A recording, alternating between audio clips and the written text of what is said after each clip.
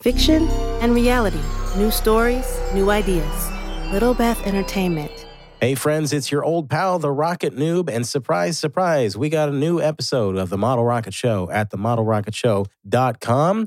This episode, which we recorded some time ago, we are talking to Neil Weinstock about OpenRocket. Neil Weinstock is one of the developers working on OpenRocket, which is free, open source model rocket and high power rocket design and simulation software. We'll tell you where you can get it. It's free. And there are some exciting new updates. We did record this episode a while back, so I don't think there's anything in it that was meant to be a surprise that now no longer is a surprise. But just bear in mind that we did record it several months ago. And if you stick around to the end of the show, I got a little something for you. The Model Rocket Show thanks rocketryforum.com for their support. This is El Corinth. Of course, I should have picked Rocket Noob, but wasn't thinking about branding back when I joined over 8 years ago at the Rocketry Forum, which is a global community of Rocketeers who openly discuss all aspects of hobby rocketry. So if you have a question, hop on and ask. There are hundreds of experts who can answer just about any rocketry question you have. Check them out today at rocketryforum.com. All right, Neil Weinstock on The Model Rocket Show at themodelrocketshow.com, starting in 5, 4, 3, 2, 1. Welcome to the Model Rocket Show, a podcast that is all about low and mid-power model rockets, like the ones you buy at hobby stores and fly in a park.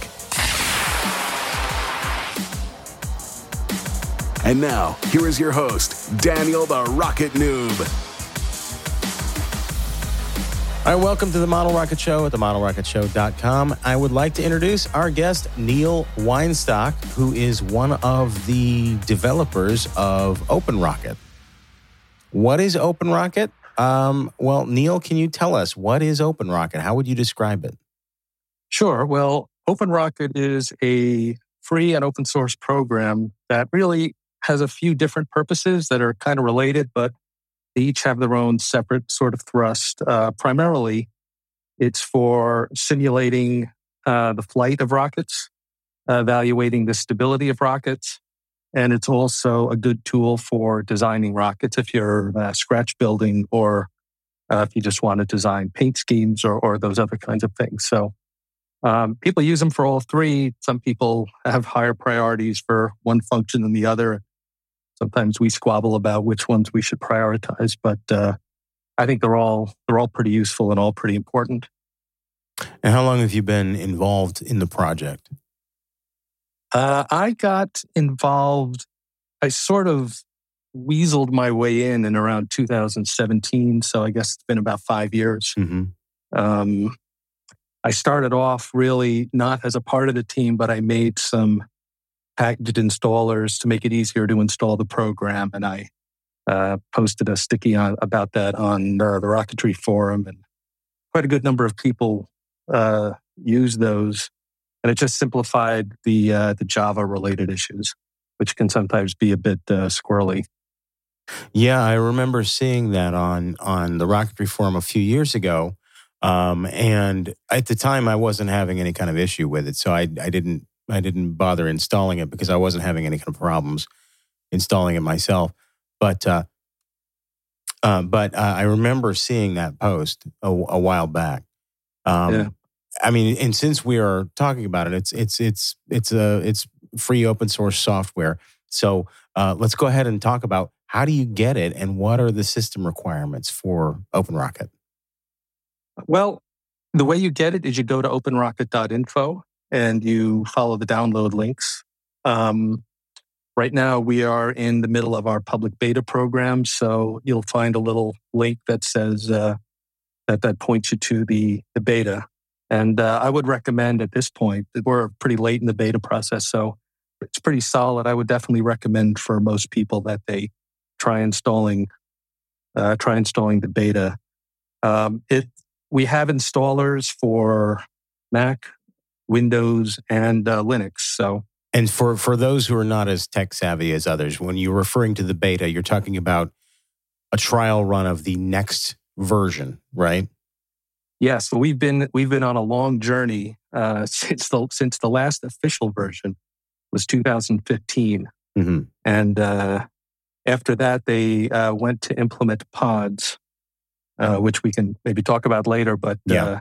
the the software effort in doing pods, it really threw the whole code base for a loop, and it sort of got bogged down for a while. And I think some people were wondering if we were ever going to be able to put out another release, but eventually we got basically an entirely new team and grinded our way out and got it out the door in February. So we're hoping that sometime later in the summer, I think we'll be able to go out with the final version. But there's so many changes and such large changes in the program that we really wanted to get it out and let people test it so we could find problems and fix them. And it's been fantastic so far. We have gotten a lot of great bug reports and we've fixed a ton of stuff. So it's been good. As somebody who uses OpenRocket a lot and has done so since I got started in model rocketry, and not knowing anything about who works on it, I know it's open source and everything, and I know that people can contribute to it, and also not being terribly tech savvy myself or understanding what it means to be open source or any of that stuff. I sort of thought, well, maybe they're just sort of picking away at it here and there, and I didn't even know if it was actively being developed or not. But I tell you what, it's just to give sort of an overview of what it is for beginners, people involved in model rocketry. It's basically you open it up, and it presents you with a design page, and you just start picking parts, a nose cone and a body tube, and you make fins, and it's a pretty powerful tool, I would say, especially for model rocketeers. It's one of the things that makes me feel like we are in kind of people talk about the golden age of model rocketry being like the 60s and 70s. But I feel like with all of the tools that we have available to us, like altimeters and, special materials like, carbon fiber and stuff like that. And also with a tool like OpenRocket, which is, again, just to reiterate, it's a free software that you can download to your computer. You don't have to pay for it. And you can simulate any rocket in your fleet. You just have to know what the measurements are and the mass, the weight of the rocket. Or you can use it to design your own. As a matter of fact, the very first time I built a scratch-built rocket, I didn't know what I was doing.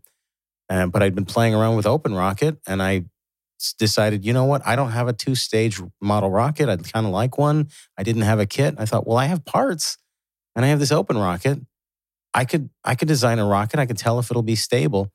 So it's a really powerful tool that I think it's a lot of fun to play around with. It's a lot of fun to just sort of try out different motors, virtually and see what they'll do for the rocket. And just play around and build really big rockets on your computer, even if you don't have a high power certification. I could design a level 3 rocket, flies on an M motor, and see what it would do, and it's pretty neat. I think Sampo Niskanen, who was the person who originally wrote OpenRocket as a thesis project in 2009. I think he once posted an OpenRocket file of a full-size Saturn V, which was kind of funny. That is. But yeah, when I first got back into rocketry in 2015, I discovered OpenRocket pretty quickly, and I was just blown away by what I could do with it. I had never actually designed or scratch-built a rocket before that. But once I started playing in OpenRocket, it's like I could visualize what I was doing, and that included visualizing the paint scheme and the decals and everything. And I really became quite addicted to it. And since then, I almost do exclusively my own designs and scratch builds, just because I really like using it, and I like the process. But I think it's important to note, especially for people who are more beginners, that you can just use it for, if you've built a kit, you can just use it for helping choose motors and choose delays and things like that. And you really don't have to go into a great deal of detail. The process for simply simulating a rocket or evaluating the stability of a rocket is much simpler, or at least it can be much simpler, than actually designing a rocket where people worry, oh no, I've got to enter every part and make sure I get the weights of all the parts right. And the answer is no, you actually don't have to do that. All you want to do is simulate the flight of the rocket and choose motors. All you basically need are the airframe components, so like the nose cone, the body tubes, transitions, and fins. And at the end, you measure the weight. You can set it what's called an override. You measure the weight and where the center of gravity is, and that's it. So all the internal construction, all the materials, all that stuff, you don't need to worry about it. So I definitely see a lot of people on the forum, and the rocketry forum is really where we do support. So if anyone is using it and has questions, that's definitely the first place to go. But I see people asking, I've got, they've built an some Estes kit, and they're wondering, hey, I wonder, could I put this motor in it? Could I put this motor in it? How high would it go on this motor? And the answer is, well, you don't need to guess. You've got free software, and you can just enter it in, and it's pretty quick, and it's a good exercise. It's leveling up in your rocketry sophistication to do it that way. When that's you've said a number of really you made a number of really good points there. First of all, as far as scratch building, it was the same with me. When I first got started, I don't know how long have you been doing model rocketry? I knew are you a born again rocketeer? Yeah, I've got the classic born again rocketeer story. So I did it as a kid in the 70s, and I restarted in 2015. So I myself am different. I never started as a kid. I had a kit, never built it, didn't have any, guidance or know-how. And so I really got started when I was 40. I got started in my adulthood. And I remember, I buying a copy of the Handbook of Model Rocketry and reading it, and reading about, designing and building your own as opposed to kits. And I thought, well, let's not go crazy here. That's for people who know how to do stuff and make things. And who knows if it'll be stable or what motor I should put in it. And then, but then I found Open Rocket. And also the other catalyst for that was the book Make Rockets, Down to Earth Rocket Science by Mike Westerfield. That's a book that's got a lot of projects in it that are model rockets, but none of them are kits. They're just parts and they're designs. And then, of course, he went on to write a high power book that specifically uses and gives you a tutorial on how to use Open Rocket, on how to build your first high power rocket. Yeah, it's called Make High Power Rockets by Mike Westerfield. And that one, again, it's by Maker Media. So all of the projects in it are DIY projects. So there's no kits in that. They're just scratch built rockets.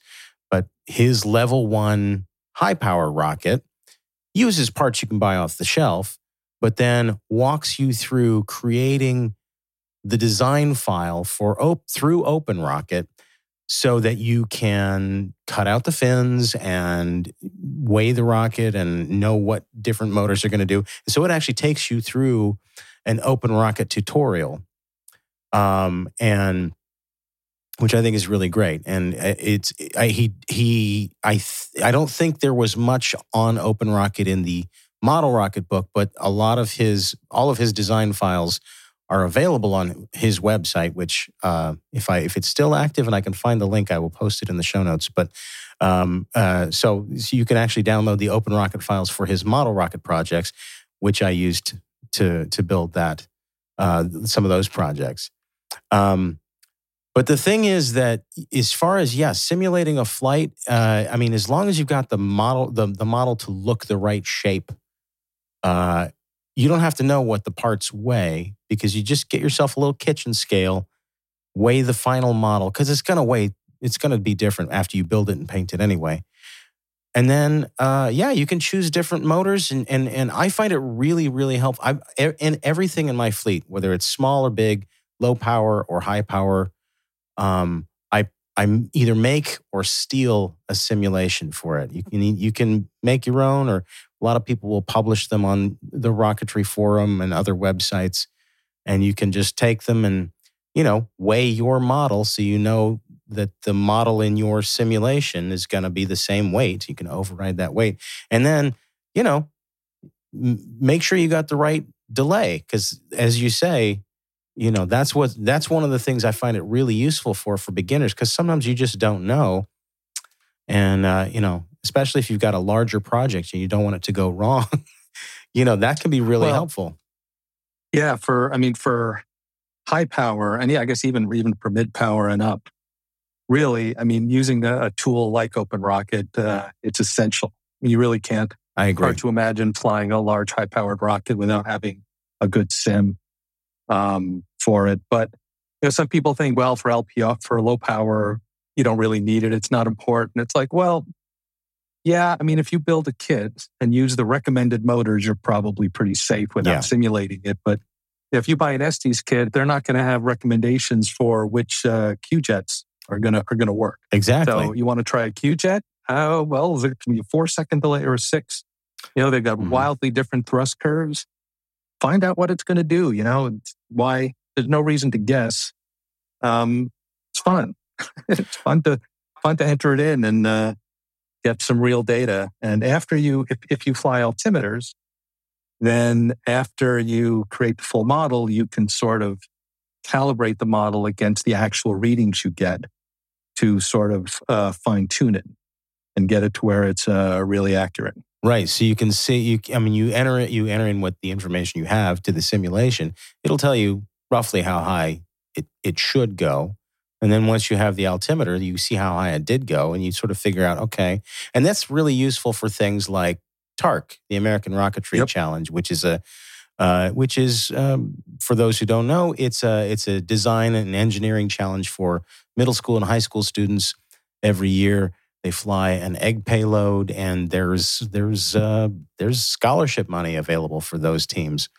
So you want to get a really good, accurate idea of how your rocket's going to fly, and OpenRocket's really useful for that.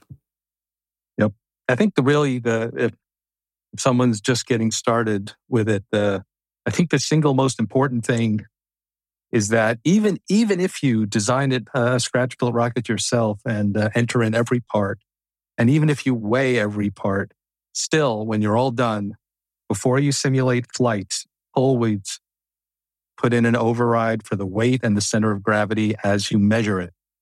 That's right. Because no matter how accurately you measure all your parts, you're not going to be weighing all the glue that you use and the paint.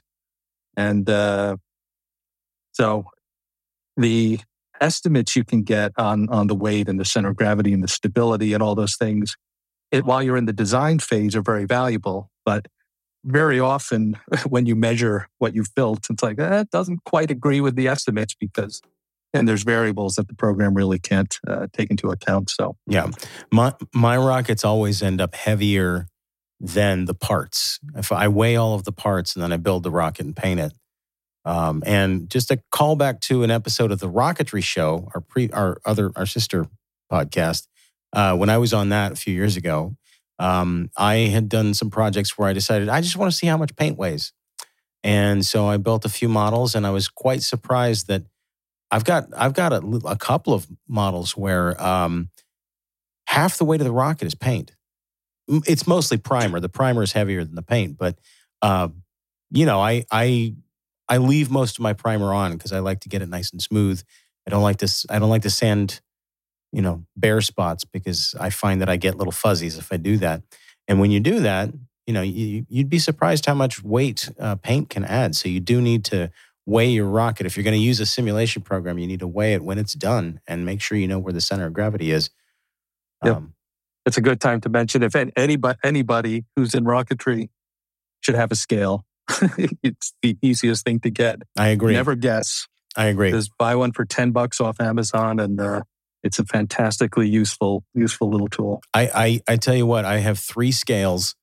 The one that I use I have one tiny little one that's accurate to 1/10 of a gram, which I find is just it's too accurate. It's too fussy. Oh, that's the one I use. That's the one I use all the time. If you breathe on it, the weight changes. Then I have another one that's good for like 125 pounds, and I got to plug that one in. The one that I use the most is the little kitchen scale that I got for, honestly, during the pandemic. I was one of those people making sourdough bread, so I didn't have a scale for the kitchen, so I got this kitchen scale, and it's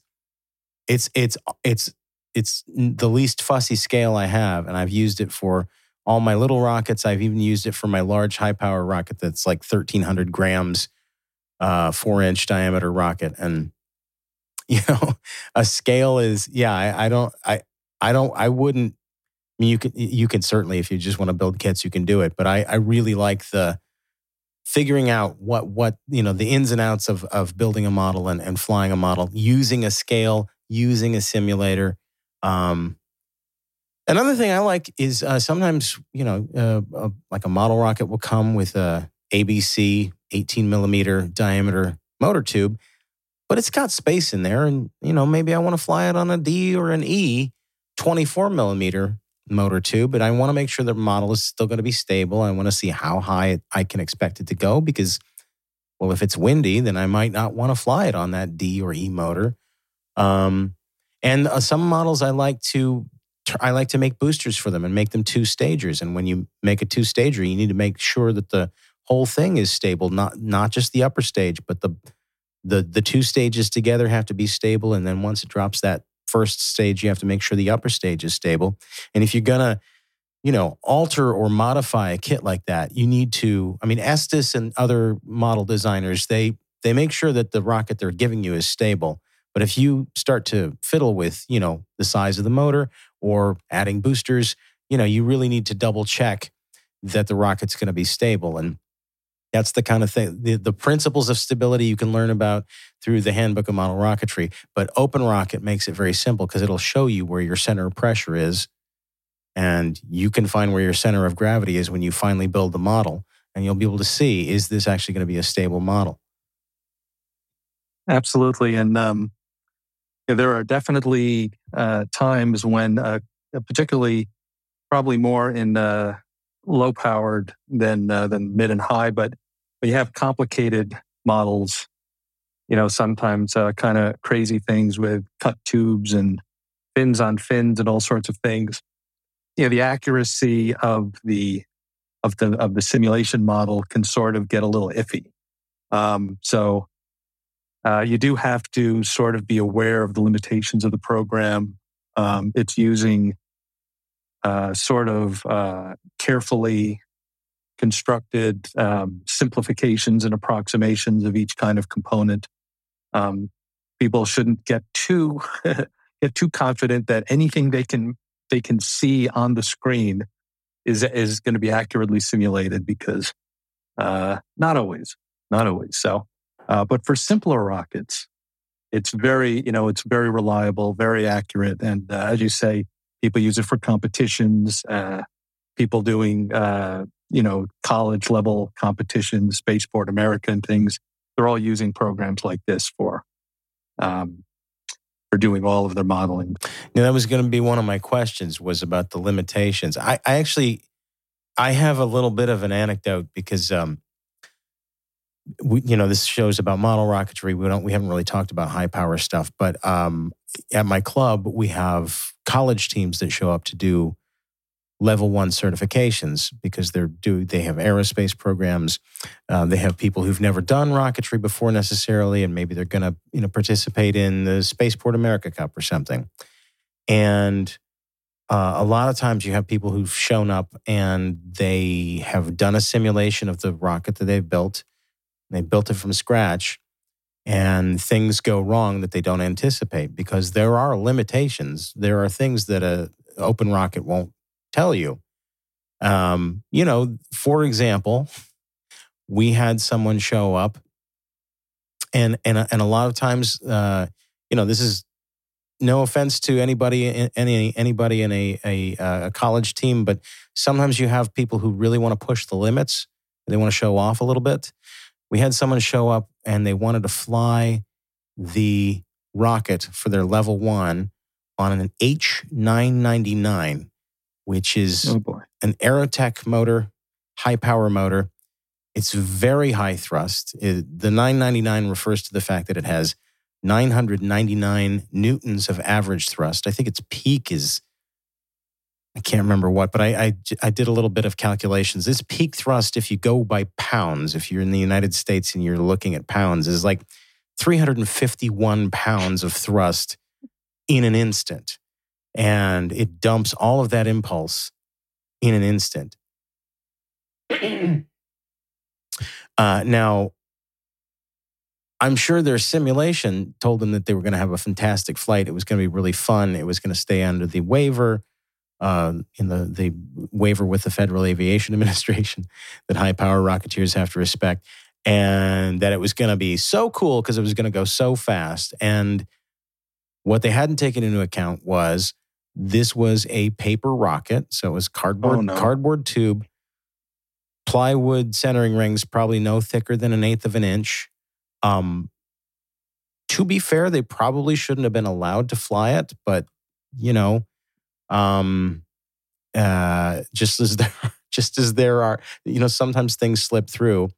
And what happened was the launch button was pressed and the whole rocket just flew apart, and the motor went flying. And fortunately, it didn't come anywhere near anybody or anything of any import. But it was a nerve-wracking moment.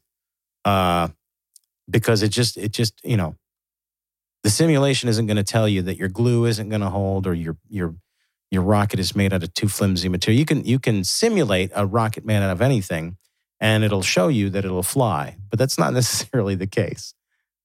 Yes, Open Rocket does assume that everything's going to hold together, and when people do really high thrust and Mach, supersonic flights, I think they will more likely use things like fin sim and all that'll simulate fin flutter and really get into sort of mechanical nitty gritty of will the thing actually hold together. But that is outside the scope of something that Open Rocket would do. Yeah, and I don't know if they were using Open Rocket. They may have been using RockSim, which is a program that Apogee Components sells, which has got some similar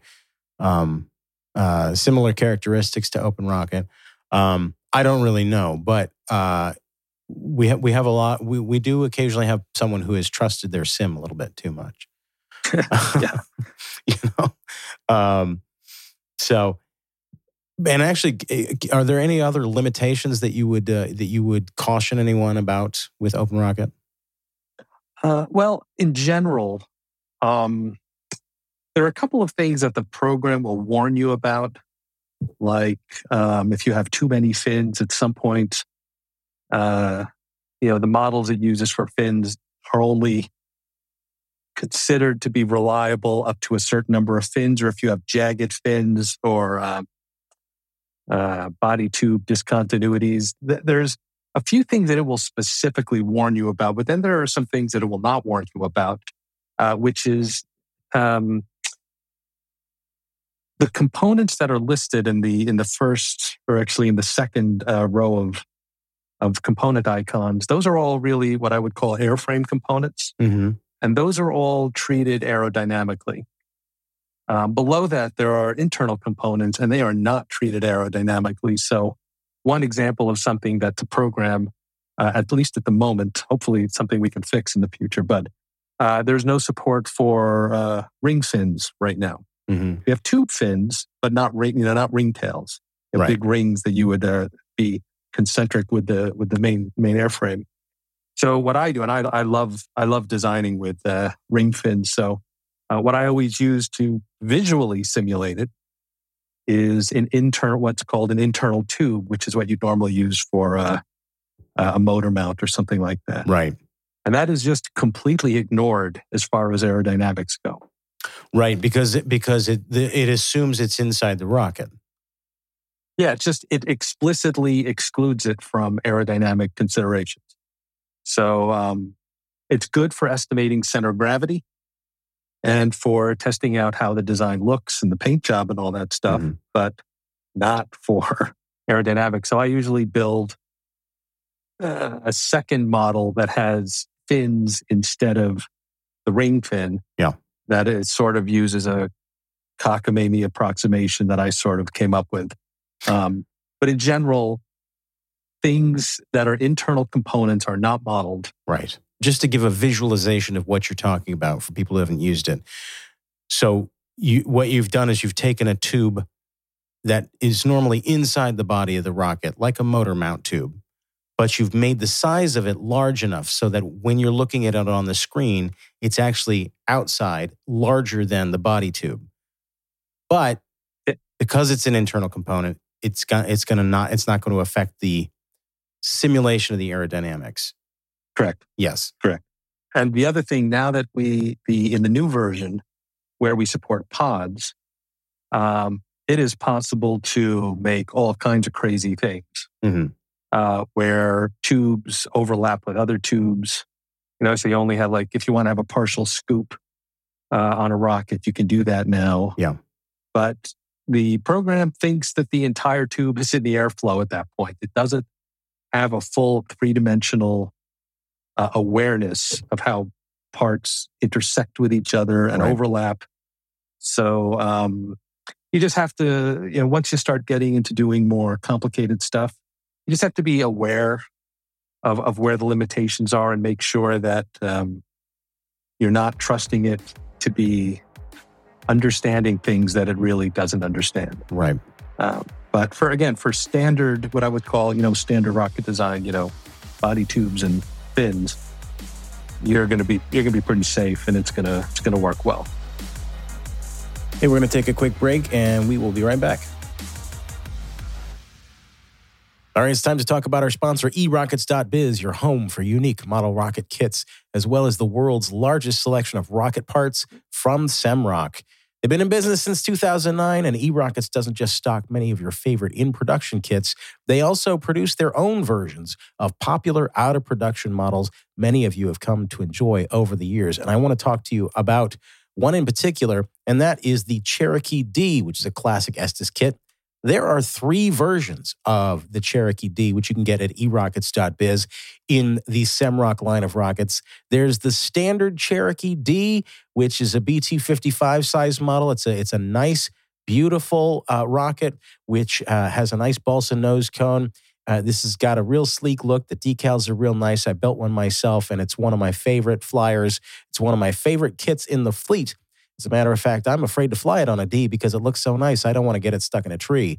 That retails for $29.99. If you like Micromax, they have a tiny little version for $12.99, the Micromax version.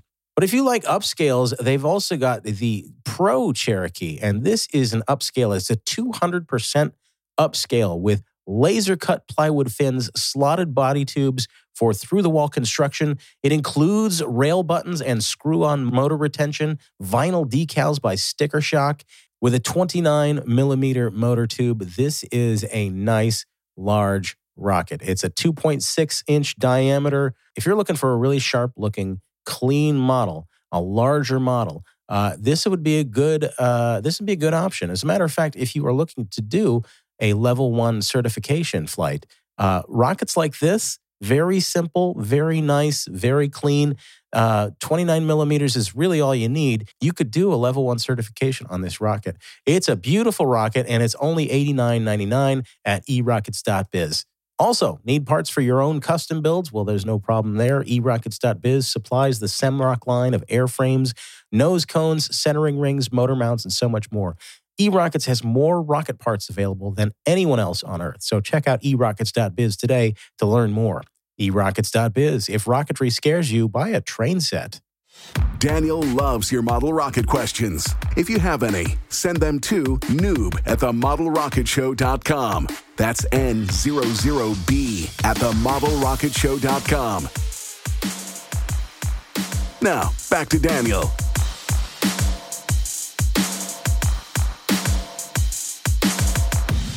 Are there any little known or underrated features of Open Rocket that you'd like to talk about? Oh boy, that's a tough one. Well, there are probably a few things that maybe people aren't super aware of. On one of the menus, the tools menu, there's rocket optimization, which is very, very flexible. And what it lets you do is choose parameters that you want to optimize your rocket for. And let's say, for instance, you want to maximize your altitude. You can tell it, I want to, that altitude is the parameter that I want to maximize. And I want to let it play with the length of the body tube and the length of the nose cone, just as an example. And you push the button, it will basically run through a sweep of different values for all the different things you want to play with. And it'll tell you the combination of parameters that will give you, in that case, the maximum altitude. So you can definitely, and because sometimes, as we know, sometimes the lightest rocket does not go the highest. Because sometimes a little bit more mass will help it coast further. Right. So you can optimize the nose weight by doing that. So that's a fun tool to play with. There's other good stuff. Well, in the new version, there's definitely a few interesting things in the new version that maybe people haven't tried yet. Other than pods, which are sort of the headline feature. Right. One of the headline features. And pods, we're talking about external tubes with little nose cones on them that you might or might not have motors in them, right? Possibly, although you don't have to use a tube that you can see. You can use the dreaded phantom body tube, which basically, if you set the body tube of the pod to be 0 diameter, that will generate a warning, by the way, but I think it's generally pretty safe as far as simulation goes. Right. And then you attach fins to that, then you can simulate basically fins on fins. I see. So you could do, once you have pods, you could do almost anything. And that was one of the features that really got me involved in OpenRocket, because I knew that the next version was going to have pods. And I was wondering, when's that version coming out? So I sort of got on the mailing list and I started poking. Say, what's going on? And started to try to help, and eventually sort of by accident ended up being on the team. But anyway, other than pods, there are a couple of nifty things that really have just come in a recent beta. One thing you can do now is multi-select different components and edit common parameters all at once. Oh. So, for instance, it's really fantastically useful if you are trying to design a paint scheme or something. So you can multi-select in the component tree all the components you want, then edit. And if you change the color of that component on the appearance tab, it will change all of them at once. So if you've ever tried to, some people don't really care about the whole visual aspect of things. I do. It's something that I spend a lot of time with my custom designs, trying to design good-looking paint schemes. And if you say, you know what, this rocket was black, but I really want to try it in red, but you've got to go through every component individually to change it, it's really unpleasant. That's tedious. true. Yeah, I use it for that because I'm similar. I like to make them pretty, but sometimes I've got a rocket. I'm like, I don't know what I want this to look like. I have no idea, and I need something I can put color on that looks like the rocket to give myself an idea. Yeah. So now that's a lot easier to make changes now. Sometimes the changes are so difficult that I kind of gave up on some things. It's like I'm not going through 30 components and changing all the colors one by one again, but no longer. So that's a great new feature that people may not notice. Also in the appearance realm, you can now have different appearances on the two sides of each fin. Oh. So if you want to have different decals on a fin on one side versus the other, you can do that. And that's visible in the appearance tab. You can also do that something similar with tubes. They can have a different color on the outside and the inside. Oh, cool. So that's kind of fun. Those are the things that pop out to me. Of course, again, I love to play with the the appearance of things. Really, I think what's most important about the new version, other than just the vast number of bugs that have been fixed and those new capabilities, there have been a ton of what I would call quality of life improvements in the tool. Mm-hmm. So now, for instance, this is something that I was very happy that got implemented. The motor configurations, when you create a new motor configuration, Mm-hmm. it automatically opens up the motor selector. Previously, you would create it, it would put a new thing in the list, and you had to go over, click on the motor, and you had to remember to do that all in sequence. Now it just sort of does what you're always going to do anyway. It does it automatically for you. That's cool. That's just one little example, but there's a lot of little things like that in there. I think most people will find that overall it is generally nicer to use. And there's basically an infinite amount of work that's still to be done to sort of remove pain points and smooth over workflows and things. But I think it's made a lot of progress, and I'm pretty happy with what we were able to do in this release so far. But yeah, I got a list of 1,000 more things like that I'd love to get done. But we got to prioritize, so we'll see. I think the reason you and I first touched base is because I think I had said something on Twitter about fins on a transition, which you can't. Oh, I forgot about that. Yes, how could I forget? Yeah, you couldn't really do in previous versions of OpenRocket, and I was building a V2, and then an Estes V2, which the kit has oversized fins for stability. And when I say fins on a transition, what I mean is, a V2 has the back end of a V2 is what's called a boat tail or a tail cone. And the fins are on that. They're not attached to the body tube itself. They're attached on this part that goes from fatter to narrower, if you're looking at the V2. And OpenRocket wasn't supporting that. And the reason I needed to do that is because I actually cut the fins to scale. So I removed some of the fin, and I needed to know where the new center of pressure was. And because I was potentially going to have to add a little nose weight to make sure the rocket was still stable. Because again, I modified the kit. I didn't design it the way Estes had done it. And the actual V2 rocket itself, apart from being, a real missile and having different weight distribution, also had things like, jet vanes and things for stability. So you mentioned that there's this new version coming out, and sort of talked me through back and forth through email, trying to get the thing installed on my computer. So now I have the older version and the newer version, and I think that's pretty exciting. The fins on transitions is pretty exciting. Yeah, and actually, I'm very glad you brought that up, because that was actually one of the tentpole features of the releases. So that a lot of people I know were asking about that on the rocketry forum over the years.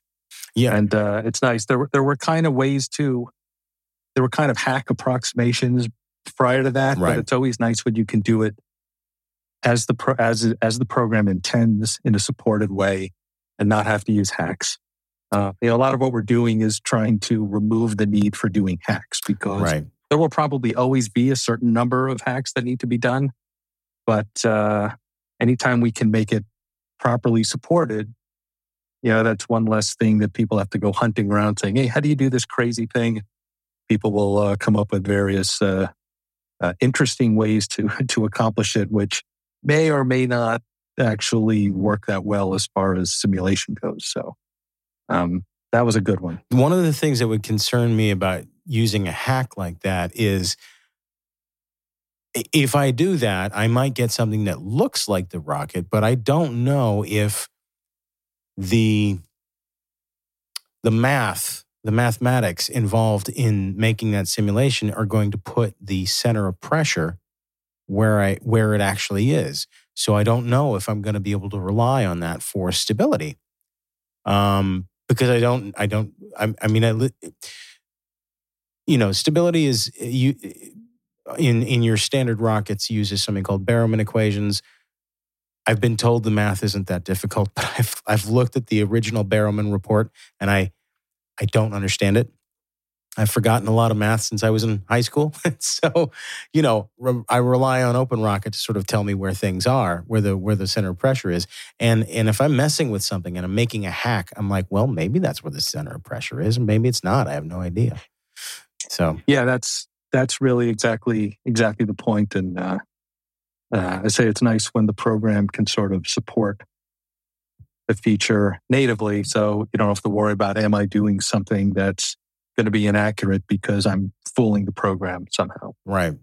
I tell you, a feature that I like that I didn't discover until a couple of years after I started using it was something called Open Example. When you go to the File menu and you go down to Open, there's about the fourth little icon says Open Example, and it gives you all these rockets that have been designed, from a simple model rocket to a TARC payloader to a boosted Dart high power rocket, a whole bunch of different rockets that have been designed. A lot of them are quite large, that are really fun and interesting to look at, especially if you look at them, in their finished view, which has decals and paint jobs. And I'm actually looking at one right now. It's pretty cool.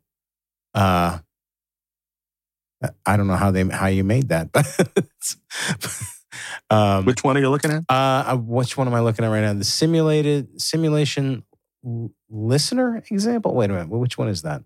That was. I just opened one at random and I don't know what it was called, but there was roll stabilized rocket. Oh, it's the roll stabilized rocket. And then there's a high powered air start. There's cluster rocket design. There are a lot of just sample rockets. So if you don't know how to get started, like what are the parts supposed to look like, things like that. There are samples in here. It's a very, very good and useful feature. Actually, I didn't really discover them myself for quite a while. Yeah. And for people who are just getting started with OpenRocket, the idea of the examples is both to cover the features of the program and also to cover sort of the typical scenarios that one might need to deal with when designing rockets of various sizes. Mm-hmm. But for people who are just getting started, if you just open the first one, a simple model rocket, I think Sampo himself created that one way back when. And it's just a perfect example that shows you all of the basic components that go into building a simulation model. Right. And it's very, very straightforward. It's 3 fins and a nose cone, mm-hmm. and it's got all the internal stuff. It's got a number of different motor simulations. So it's a really great way to get started, to just sort of see. I mean, frankly, if the model you're building is 3 fins and a nose cone, you really couldn't start with that and just change things. Just change it, right? Just change it to match what yours. I just realized one other feature I should mention is this new version has included Dave Cook's really excellent component library that he has maintained separately from the OpenRocket for a number of years. And for this release, we included it in the program so you didn't have to go through a little bit of gymnastics to try to install it with your copy of OpenRocket. So I think that's a really, really nice improvement as well. It's quite extensive. It doesn't have everything in the world, but it really has most of what you would need in most cases. And the old version of OpenRocket really had a fairly outdated parts library. So very often you had to go and sort of enter all the parameters yourself. But definitely, again, for people who are starting out, go to the when you're editing a component and you have the little component edit dialog open, you go up to the right, select preset. It'll pull up a very nice list of components. That's, again, it's really quite extensive, and you can just pick from parts that exist rather than trying to figure out what to create yourself from scratch. Really makes things go more quickly. Yeah.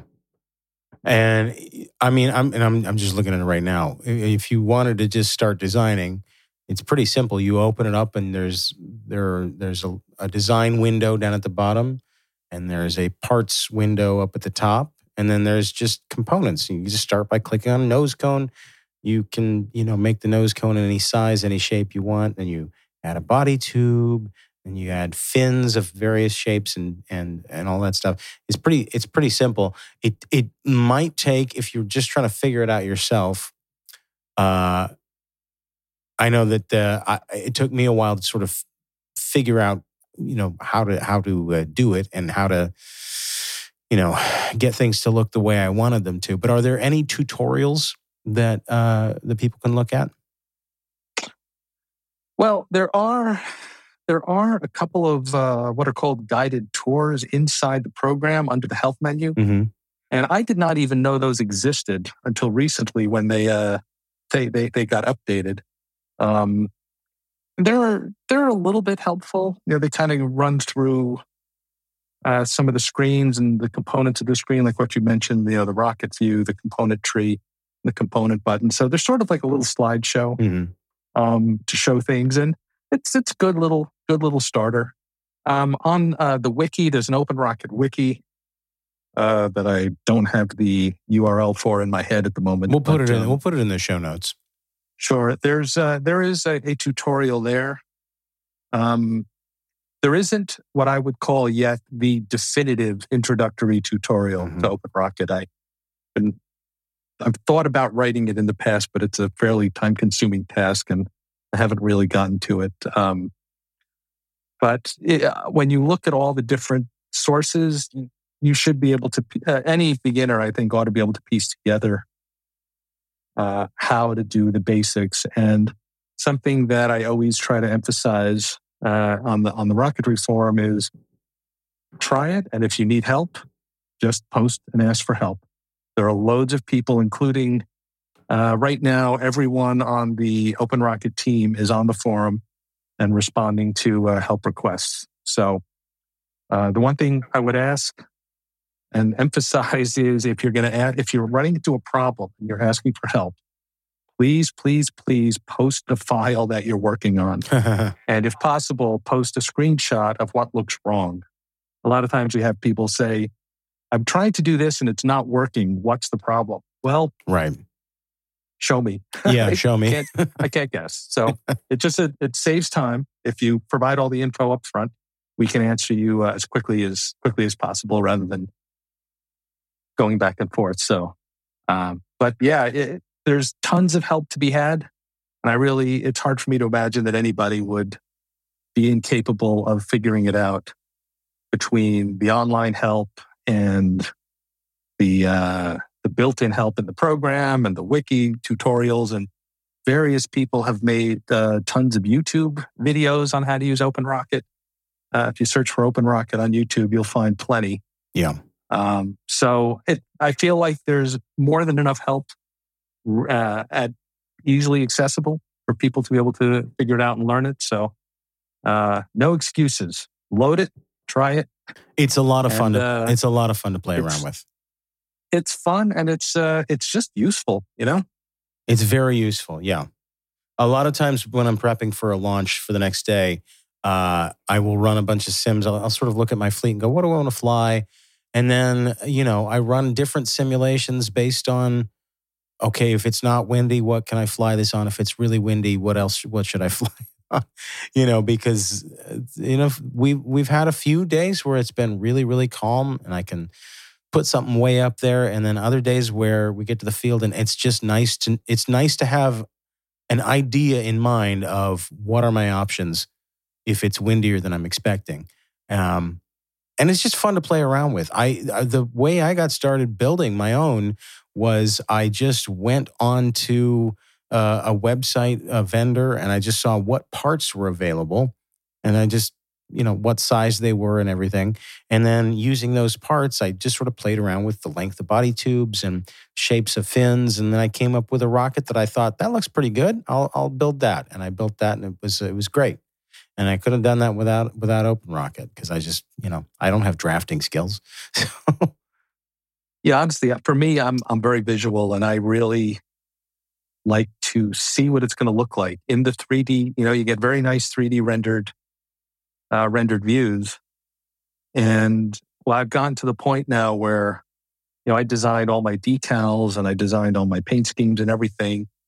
And when I finished building my models, they look so close to the renders that OpenRocket outputs that sometimes I can't actually tell whether I'm looking at a render or the rocket because you can really make it look exactly as it is. Of course, that means that there's no exciting surprise at the end what it looks like because it looks like pretty much exactly what I designed. But for me, that's a huge feature. I really want to know exactly what it's going to be when it's done. Yeah, well, I mean, I like that because before I got into rocketry, I was never the kind of person where I could say, imagine a thing and then make that thing and have it look like I wanted it to look. When I was a kid, I always tried to make things and they just looked terrible. They just didn't come out the way I was imagining them, and usually I was trying to build, turn my bike into an airplane with some cardboard boxes or something. But and of course they didn't fly. But even worse than that is they didn't look like the airplanes I was imagining these cardboard boxes turning into. But with OpenRocket and rocketry, I finally learned how to actually take something and make it the way I want it to look. And even if that's the paint job on the on the kit, if I'm building a kit, but if it's something where I'm designing it, I like the fact that I can come up with an idea and then build the thing, and it looks the way I imagined it. Yeah, I think I love that. For me, that's the fun part of designing. I don't build everything I design. Sometimes I just come up with a pretty render and say, yeah, I'll put that one aside for now. But I just think it's tremendously fun and rewarding to do that. Yeah. I have a lot of projects that I've started on OpenRocket and I haven't finished yet. I've got a few that I've some ideas I've been toying around with for years of like testing different models. And, I'm talking about like middle school science fair project type stuff, airfoils versus non-airfoils versus, And so I've designed all of these things in OpenRocket. And of course, I haven't gotten around to building them because I'm like, well, do I really feel like building 50 rockets, or did I just want to design that in OpenRocket? Yeah, sometimes it's like the OpenRocket modeling is the project. Mm-hmm. Yeah. Sometimes, I know. I think that's been something that has been a way that some school classes, some rocketry, in addition to the exercise where they'll actually build a rocket, I know sometimes the class, what they're learning in class is how to use OpenRocket and how to understand the relationships between, fin placement and fin size and center of pressure and stability and all that. You can learn a lot just from playing around inside the program and not even actually building anything, although obviously building and flying is the ultimate goal. But you can learn a lot just from experimenting in the program and say, oh, if I do this sort of thing, is this going to be more stable? Yeah. Going to be more draggy? I forgot to mention that. Actually, several years ago, I taught a model rocket class two summers in a row. And I used OpenRocket. And, we did things like we all designed a rocket together. Or we would run simulations of the rockets we were building. We had to keep the altitudes kind of small, but I wanted to give them an idea of, okay, so on the A motors we're flying these are probably going to go about 200 feet. But what if we put a C or a D in there? And that was a lot of fun. And, I didn't have a high power certification at the time. And these were like 11 to 14-year-olds. And we were in a parking lot. So we weren't going to fly a high power rocket, but we could build one in OpenRocket if we wanted to, which we did. And I had a lot of time to kill. So it was a lot of fun to play around with that and show these kids this. And I think that several of them went home and downloaded it. And I know several of them got into model rocketry after taking that summer camp. That's great. Yeah. That's great. That's right. Well, the website is openrocket.info. We'll post a link to all of that in the show notes. And do you have anything else to add, Neil? I do have one other thing I would like to add. We have repeated many times that OpenRocket is free and open source, and that is true and will continue to be true, but we will be starting to fundraise sometime soon. And the specific reason for that is that there are fees that we're going to have to pay to sign the application so that you won't get a million warnings when you try to install it. So each of the different software platforms has signing rules. I shouldn't say each. Basically, Windows and Mac have app signing rules that are you have to get certificates from. In Apple's case, it's Apple, and then Windows, there's some other providers for it. But you have to get certificates so that when you install the program, your computer believes that it is not malware or something else, and you don't get 100 messages discouraging you from installing it, which is kind of the case right now with the beta. So there are instructions on the website on how to go through that whole process. But we will be, again, doing some completely voluntary fundraising. Sometime soon, we'll be posting information about that. And if people want to contribute a bit, then that's great. I do see a donate icon on the openrocket.info website. So yeah, it is live, but we haven't talked about it yet. Okay. It's a bit of a process to sort of organize to where you can accept funds. And we've chosen a particular platform where all of our funds and expenditures will be completely transparent.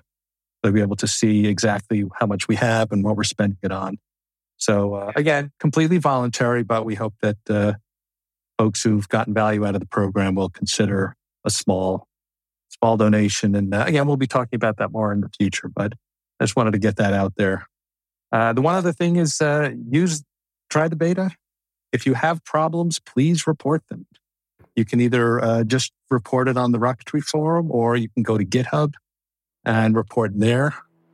Or if you have suggestions, post them onto GitHub or on the Rocketry forum. And if you want to contribute, we have a Slack, we have mailing lists. We'd love to get more contributors. We have a nice stable team right now, but we could always use more help. So anybody is welcome who wants to get involved in any capacity whatsoever. All right. Well, thank you very much, Neil Weinstock. Thanks for talking to us about OpenRocket. And if you have any updates or any news, let us know, and we will let folks know. We are going to have another episode on sort of the more advanced aspects of OpenRocket for people interested in high-power rocketry on our sister program, The Rocketry Show, at therocketry.show.com. So be on the lookout for that.